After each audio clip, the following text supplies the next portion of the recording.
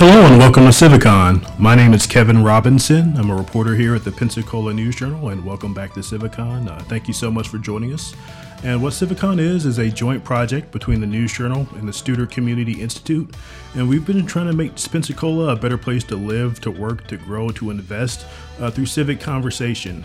We looked at a lot of topics over the past 2 years, whether that's how you can market your city as a destination for people to live and visit, how you can make your city safer for pedestrians, for people who walk. Like, we've spent a lot of time talking about the city itself, but today we want to spend some time talking about the people, and specifically our children, our students, what we can do to make this a better place for our students to thrive and succeed regardless of their income or their background.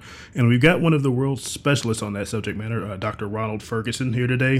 He's going to be speaking at Civicon, but he's going to sit down with us today and kind of talk a bit about his work and the achievement gap, what that is and how we solve it. But Dr. Ferguson is the faculty director at the Achievement Gap Initiative at Harvard University and co-founder of Tribod Education Partners. Welcome, Dr. Ferguson. Thank you.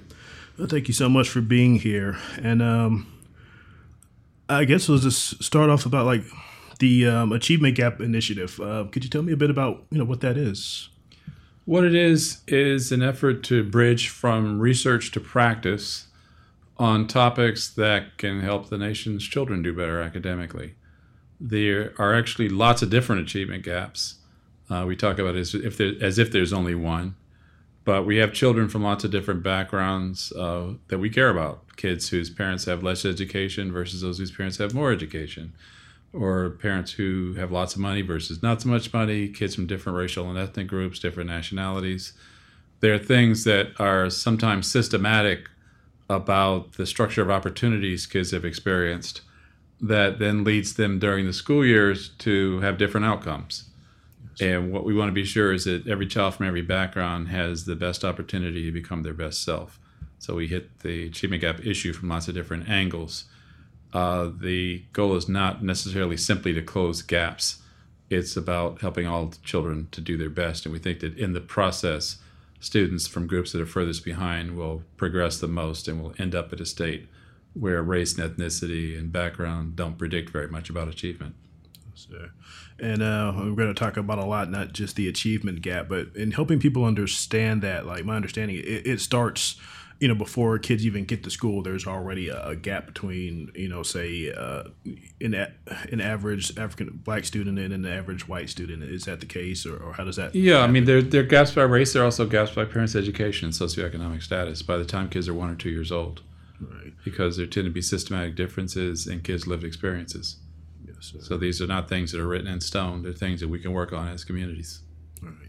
So you've been studying since, I believe, the 80s, kind of like how this development, how this gap forms, and how you start to kind of close it.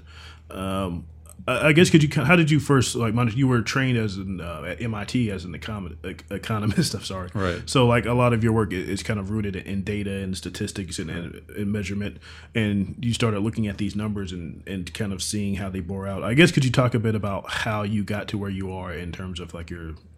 Okay, I grew up wanting to make things better in communities like the one where I grew up. To make a long story short, I found my way to economics. It seemed that these problems I was interested in were economics problems. So I got a PhD in economics from MIT. Still didn't quite know what to do. Right. Got hired at the Kennedy School at Harvard, where it's all about public problem solving. Started teaching state and local economic development, about how to bring jobs and businesses in.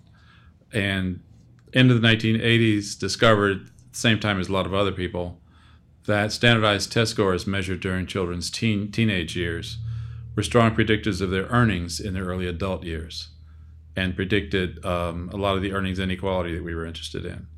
So at that point, I started to become more interested in, well, what produces these scores that some of these standardized tests are measuring? What are kids' learned experiences? What are their lived experiences that lead to these differences in skill levels? And so gradually shifted over from doing state and local economic development to focusing more on youth development, education policy, parenting, peer dynamics, and all those things that are closer to affecting kids' lived experiences. Yes, sir. Well, like you said, it's kind of a lot to kind of encapsulate. But one of the so what have you found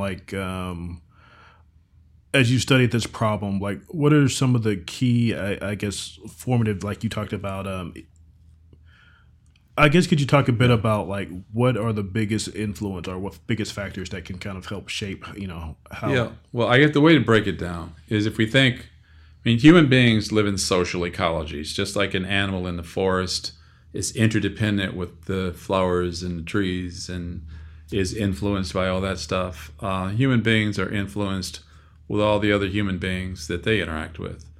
And so we think about if we follow a kid around through their lives, we see them interacting with their parents and their relatives and the other kids in the neighborhood and the other children at school and their teachers. And every one of those interactions is important. So I tend to break the work down in the way I approach it into thinking about their parents, first of all, to a lesser extent their siblings and other family members, then their teachers and the adults who teach them at school, and then their peers and the other students that they interact with at school. And those are the core. And then around that core, we can think about the role of social media and other cultural influences that come in through movies and television and the music world.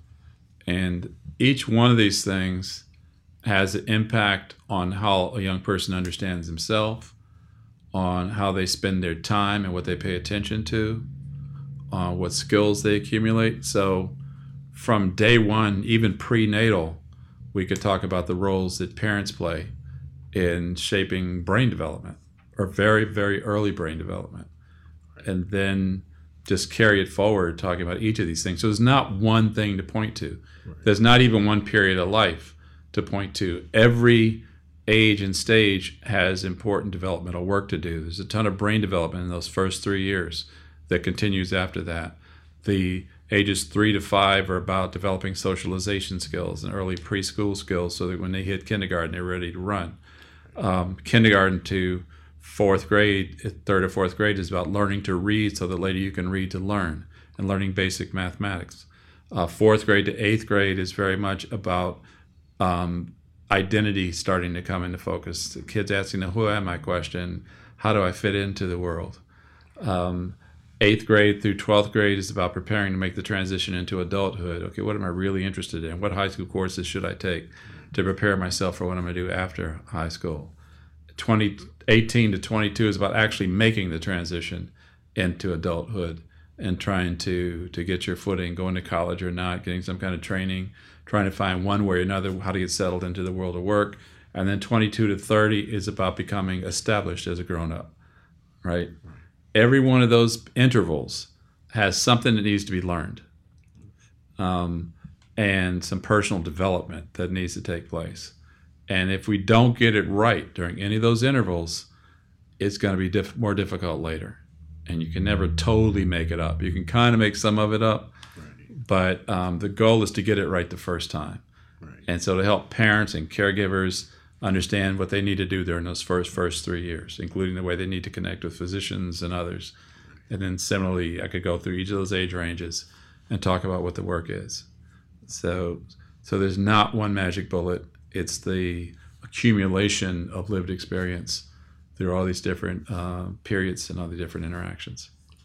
So do you find in communities where students are thriving and succeeding that there is this framework in place at all levels, all age groups that are helping these students succeed? Or do you find that it's kind of like there's maybe an environment where these families are already kind of trained to do these things that are important? Like you authored a book, co-authored a book called The Formula, Unlocking the Secrets to Raising Highly Successful Children, right. where you talk to a lot of successful people and their parents about right. how they were raised and things that happened in their household. Right. Like, so do you find like it's kind of more the result of an informed, driven parent, or that it's like a school system and social services?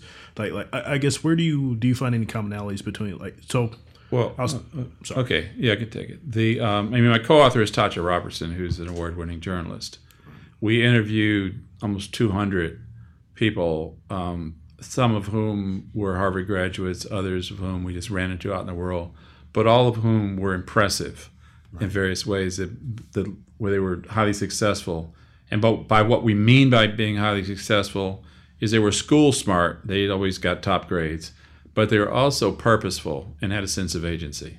They knew what it was they wanted to do in the world, the kinds of difference they wanted to make in the world. And they had to get up and go and gumption to take the initiative to actually do it. Right. And so if you're smart enough to do what you want to do and you know what you want to do and you got the gumption to actually go do it, we say you're a fully realized human being, right? And the question was, how do you get to be that way? Right. And we were particularly interested in the roles that their parents had played in helping them to become this way. So if we went deep into everybody's life stories, there were roles for teachers, there were roles for friends, but their parents anchored it. Right. And their parents were their, I tend to try to avoid saying the earliest teachers because they really aren't teachers, they're parents, right? Right. But from the very beginning, their parents were involved helping them to learn, exposing them to things, spending time playing games and reading and discussing and talking, so that by the time these kids hit kindergarten, they were already ahead of their peers. A lot of them could read by the time they got to kindergarten. They were accustomed to problem solving. So school was just one more learning experience with one other adult. They just used to that, right? And so then that was the first role. We call it the early learning partner. But then once they had started school, their parents monitored and managed. They played a role we call the flight engineer. If life if a really highly successful life is like a flying on a high trajectory, then these flight engineers made sure that life stayed on that high trajectory. Okay. So they would talk to their kids about, well, what's happening at school today? What's going on with you and your friends? And they keep track of those things. And if something was going wrong, the parent would intervene to hold a teacher accountable or to assist the school or a teacher or to work with some other playmates' parents in one way or another to make sure that flight stayed on course. Now, in that process, they're obviously also drawing on the resources of the school. Right. And so good teachers and good schools would be a part of that story, but these are parents who insist that my child has a good teacher, and they insist that the child's friends are not going to mistreat them systematically. Right. And so, and then the third role is the fixer, who makes sure that the doors to opportunity stay open. And even if the parent, and we have parents who are rich, parents who are poor, all kinds of different folks. It didn't matter what their background was. But if a parent was poor and they saw an opportunity that was a good match for their child's interests and skills, they wouldn't quit until they could get that door open. Right. The opportunity. They might find a scholarship. They might get you to make an exception, let them in free. They might have to sell something valuable that the family owned in order to get the resources to make sure that the kid could get through that door. Right. But one way or another, they make sure the kid had that opportunity.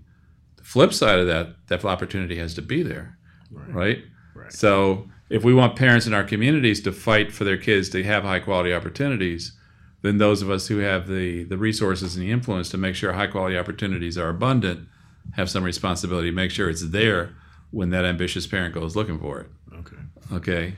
Similarly, the fourth role is the revealer. And the revealer shows children life's menu, all the different things you could be when you grow up, things you could be interested in, places you could go, things you could see. They introduce the child to adults who share the child's interests. Right. They spend time at the library finding books and helping the child, go around the world through reading a story about something happening on the other side of the world. But one way or another, the revealer does that. And then we could talk about the philosopher and the model and the negotiator and the GPS navigational voice, still filling in other lived experiences that are important and shaping that child. So we could tell the story that way, making the parent seem like absolutely the most important thing without which kids can't do well. Right. But if the parent doesn't do it, somebody else can do it. Right. It's just the child needs to experience these things. And for a different child, it may come from different sources. Yes, sir. So, in looking at what is the school's or the teacher's role in this process? As you said, they can fill some of those roles, but say you do have a parent who is fulfilling these 8 roles, how can the teacher be a supporter, or how can they supplement what's happening at home? Okay. Teachers are extremely important complements to parents. They can't take the place of a parent, but they can do things that parents can't do or don't do. And there are ways that teachers can interact with young children that can be highly inspirational or highly discouraging.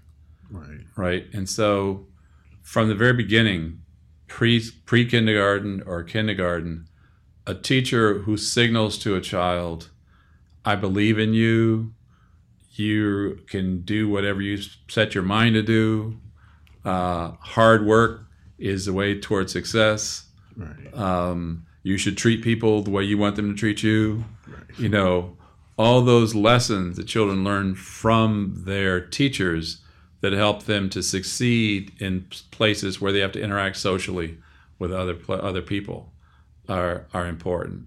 I was at a conference last week where when you introduce yourself, you were supposed to say, who you are, what you do, and name the most important teacher to you.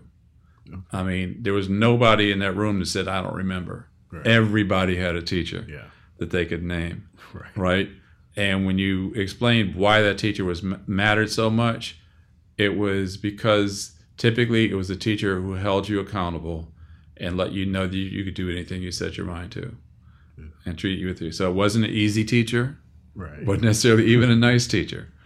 It was a teacher who gave you this feeling that if I work hard and do my best, I can go really far. Yes. And I'm a worthy human being. Okay. So teachers are important in lots of the same ways that parents are. But they're just working with larger groups of kids. And their dedication to their craft, and it is a craft, matters. Right. So I know one of the issues in all fields, but in education is funding, is time, is resources, and there is a lot of pressure to get good test scores, maybe at the expense of being a good teacher, and instead of being, supportive and helping you explore your potential and be the best human you can be. We want you to get this score on your FCAT or your FSA. One of the things that you talk about is measuring achievement or success in education, not just through test scores, but through growth. So I guess could you talk a bit about... Yeah, well, and really I'm talking about growth in test scores. Yes, sir. A lot of times. We have measures of skill. The only reason we test kids is we want to know what they know and what they could do. Right? And so tests are not some abstract, irrelevant thing. They're measured to figure out, well, what do they know now? What can they do? And it's a diagnostic for the effectiveness of instruction, right? But if we want to know how effective instruction is, we need to know the change in what kids know and can do. Right. So just looking at the level, just looking at the kid, well, he can score a 67 today. Well, his ability to score that 67 is a function of his entire lived experience, everything he's learned his whole life. Now, the fact that last year he scored a 66 and this year he scored a 68, well, that's how much he's learned from, or maybe let's make it a 78. His test scores have gone up 10 points. That's the gain over the course of a year. And particularly if it's a gain measuring some topic that you tend not to learn at home, like math or science, then there's a good chance that gain is because of what he's experienced in school, what he or she has experienced in school. So we want to look at test score gains over time, not at the levels. If you compare two different districts and one has test scores that are 30% higher than another one, that does not mean it's a more effective school system. It might mean the kids are just coming from more advantaged homes, and they've had different lived experiences that give them a better baseline preparation. Okay. The question is, if you watch those two school systems over time, how many years worth of progress are produced per year? Okay, there's some data that I'll use in my presentation that come from an online calculator that a professor named Sean Reardon at Stanford has put together. So you can put in the name of a school system and look at how many years of growth, of achievement growth they produce on average from third grade through eighth grade. Okay, there are some school systems that have really high third grade and pretty high eighth grade scores, but produce less than 5 years of growth in 5 years. Yes, sir. Okay, including some in the state that I won't name right this minute, that have produced about 4 years of growth in 5 years. The best school systems are producing six or more years of growth in 5 years. Right. Okay, and so we need, and it's subtle. It takes some sophisticated statistical maneuverings to look at the data the right way, and so that's why I would caution people against trying to figure out how good a school system is by just looking at proficiency rates or test scores without looking at sort of the adjusted changes in those test scores over time. But the test scores do measure skills, though, right. And so we care about those skills. Right. So I'm not arguing throw test scores out the window. I'm saying let's use them the right way, and let's measure changes. And let me point out that the wisest way to get test score growth is to deliver high quality instruction without focusing on test scores. Okay. You find the schools that make the most progress didn't drill and kill their kids on test scores. Right. They had really richly engaged teachers in professional learning communities that were watching each other teach and were having conversations about instruction, and we're doing lesson planning together and using common examinations and debriefing why their kids did well on the end of unit test or didn't, and what they need to reteach, and just having a rich conversation about teaching the things that were in the standard curriculum that were going to be tested, but they're not focused on the test. They're focused on instruction, and they're focused on managing the socio-emotional climate of their classrooms. And in those kinds of environments, kids learn, and they'll do well on tests at the end of the day. But I think the implication of the way you initially asked me about this is that some people get so focused on having their kids pass the test that they call time out on regular instruction, and then they spend a lot of time just kind of drilling test-taking skills and trying to guess what's going to be on the test and make sure kids know at least that. And that's not the way we want to do it. Yes, sir. And then I've got some friends, some family members, and other areas of state, other parts of the country who are teachers who are involved in education. And a common complaint I think it's something I've talked to you about, but a common complaint I hear is that a lot of time in the classroom is spent babysitting and just managing behavior or kind of dealing with issues that originate outside the home, like kids who maybe can't concentrate because they haven't eaten or they don't don't have the supplies they need. Mm-hmm. I guess, is there a way to? Well, I guess I want to kind of talk about the supports for teachers like this. Yeah, I mean, there are a few things going on there. I'd say at least 3 different things. One is if it really is because they're hungry and because they're distracted by crises outside the classroom, then somebody needs to help with that. Right. And sometimes a classroom teacher will help with that. Will, got a stash of food in the cabinet in the classroom, got some extra clean clothes that they bring in and keep, got some soap and washcloths. And so those kinds of things they'll intervene with. Even if, something's happening outside, the family needs some help. Sometimes the teacher will go above and beyond the call of duty and go out and help with that. So that's those kinds of issues, just personal needs that are unmet, are one kind of issue. The second kind of issue is peer dynamics, is things that children think they have to do in order to fit in with the other kids. And sometimes kids are trapped in their own peer culture. You get the whole group of them doing something that nobody wants to do, misbehaving in a way that nobody really wants to misbehave. But they all feel like they have to behave that way in order to fit in, and that they'll be rejected from their peer group if they don't behave that way. And sometimes they're correct. They will be rejected from their peer group if they don't behave that way. But they don't really want to behave that way. None of them do. So you have everybody behaving in a way nobody wants to behave, but everybody thinks everybody else wants to behave that way. Right? And nobody's got enough power and influence to flip it. Right? There's a phenomenon called pluralistic ignorance. That's when a group of people misread one another's values and preferences and then conform their own behaviors to that misreading. Right? I like to think of the example of a bunch of adults at a conference. They've been in conference rooms all day. They want to go back to the hotel room, order room service, and watch TV. But somebody says, "Hey, let's go out to dinner, have drinks." And you don't want to go out, but you say, well, I'll go anyway. I don't want to seem antisocial, so I'll come along. Right. Somebody else in the group says, hey, now I'm tired. I'm going back to my room. And you reach out and say, no, come on, we're going to have a good time.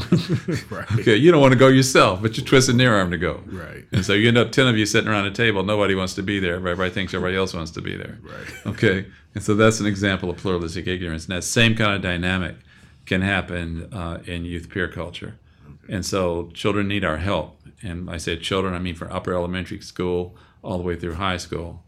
They need somebody to intervene, get them to admit to one another what they really want. Right. And then have them all realize that they all really want the same things their parents and teachers would have wanted in terms of their behaviors, and bring them along together.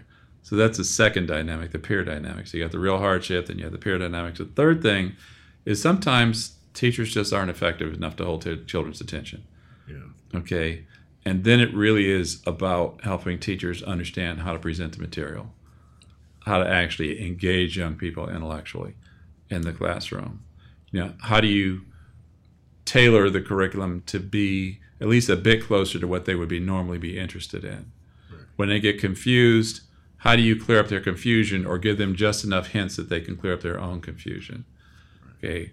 How do you forward and backward link what you're teaching so they know how it was related to what you already taught them and what you're going to teach them next? Right. How do you challenge them to think hard instead of just waiting for you to give them the answer on something?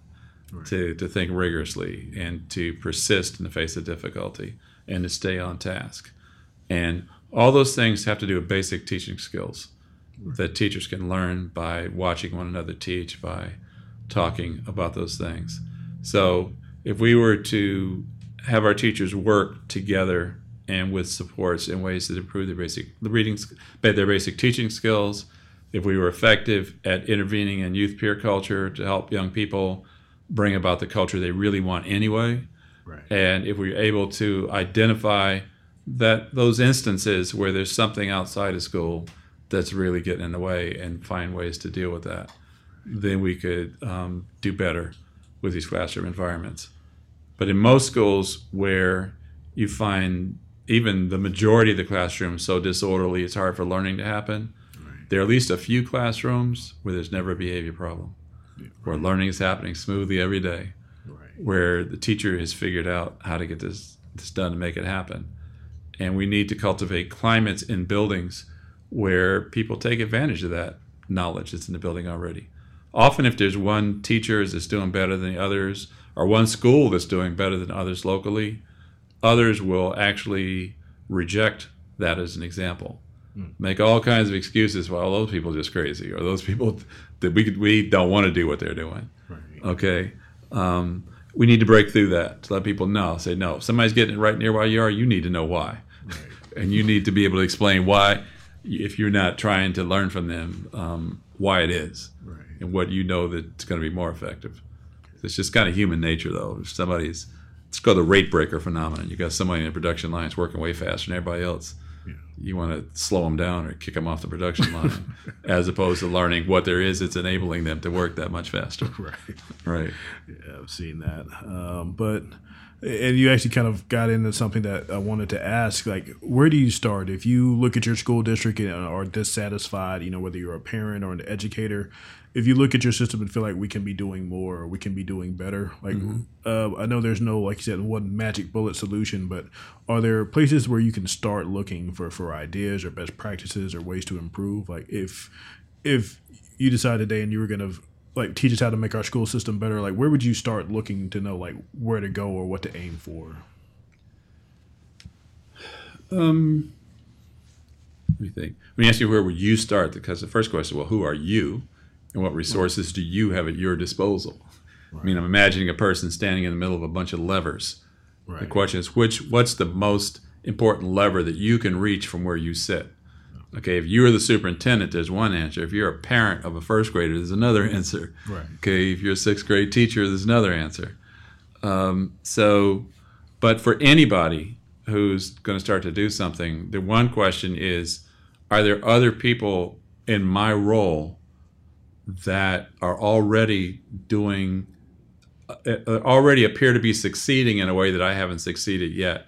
And is there something I can learn from them?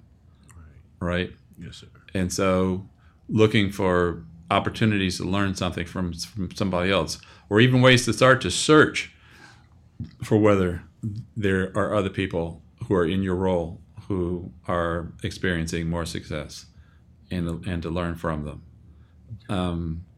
Another is to convene other people in roles like yours and to brainstorm together on what you might try to do differently and together compared to what it is you're already doing. So I'm a third grade teacher, and I really want to do better. And so can I take a leadership role in convening some other teachers to think about, hey, what can we do better in third grade? What do we as third grade teachers struggle with most in the curriculum to help our kids understand more clearly? And can we put our heads together to figure out how to be better at that? Or if there's something where my kids come in from second grade, from first grade, well, I say third grade, they come in from second grade, not knowing some things that I had hoped they would know already by the time they got there.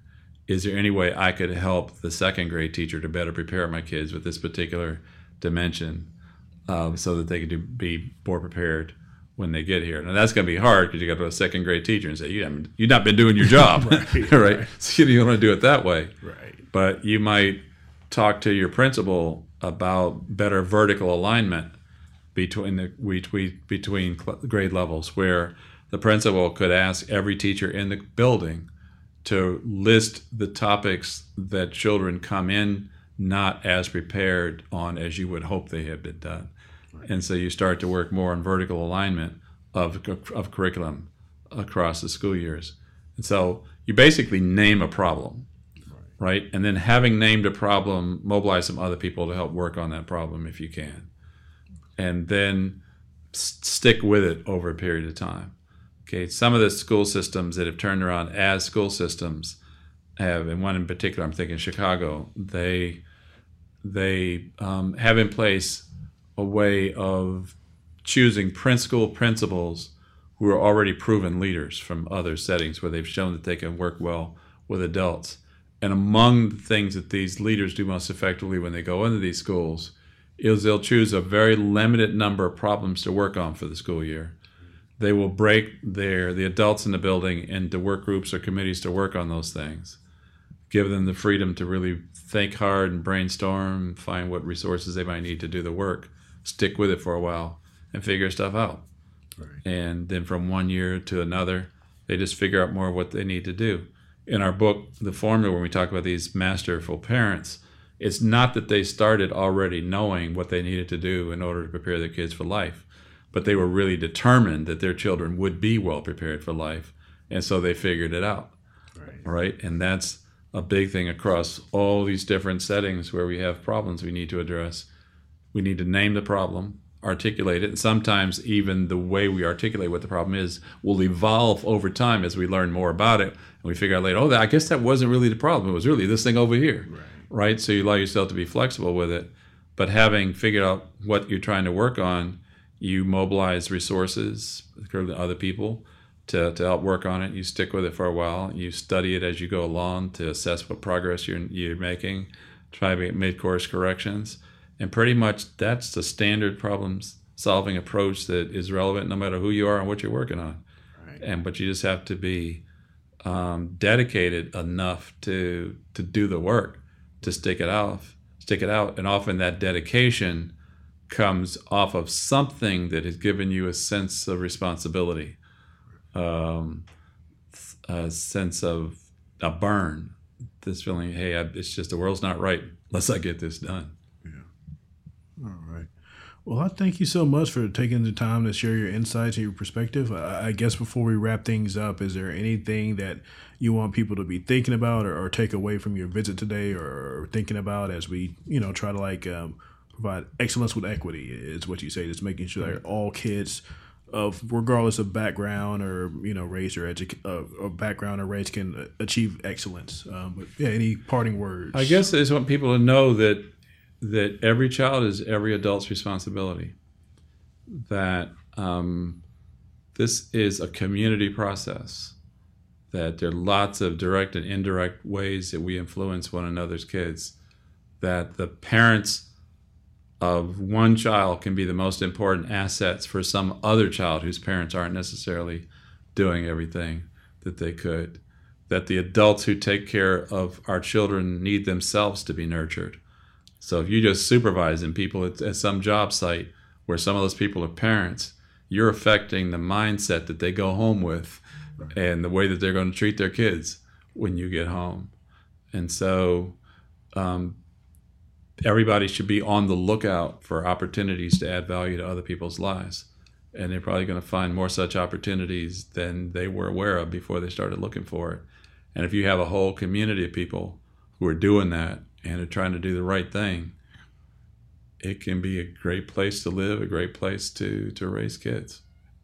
I think I'll leave it at that. All right, that sounds good.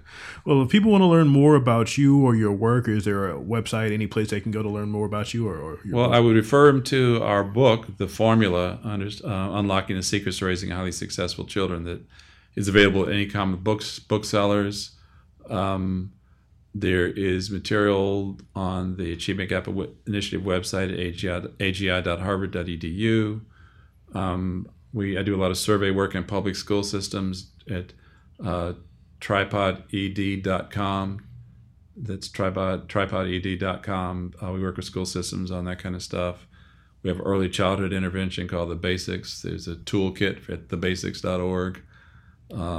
Or just put my name in, Ronald Ferguson, and put Harvard next to it, and lots of stuff will pop up with videos and other things to see. But these days we really want people to read the book. So Okay. get the formula and read it. Yeah, I've read part of it. It's very good reading. But thank you so much, Dr. Ferguson, for your time, and thank you everyone who tuned in for this. If you want to learn more about Dr. Ferguson or see his presentation at Civicon, you can find that at our website. It's pnj.com/Civicon. You can also see a variety of our past speakers. We've got 2 years worth of experts now, some of like the best and brightest thinkers from across the country, from around the world. You can see everything they have to say and just learn about a variety of topics. But again, we thank you for tuning in and have a great day.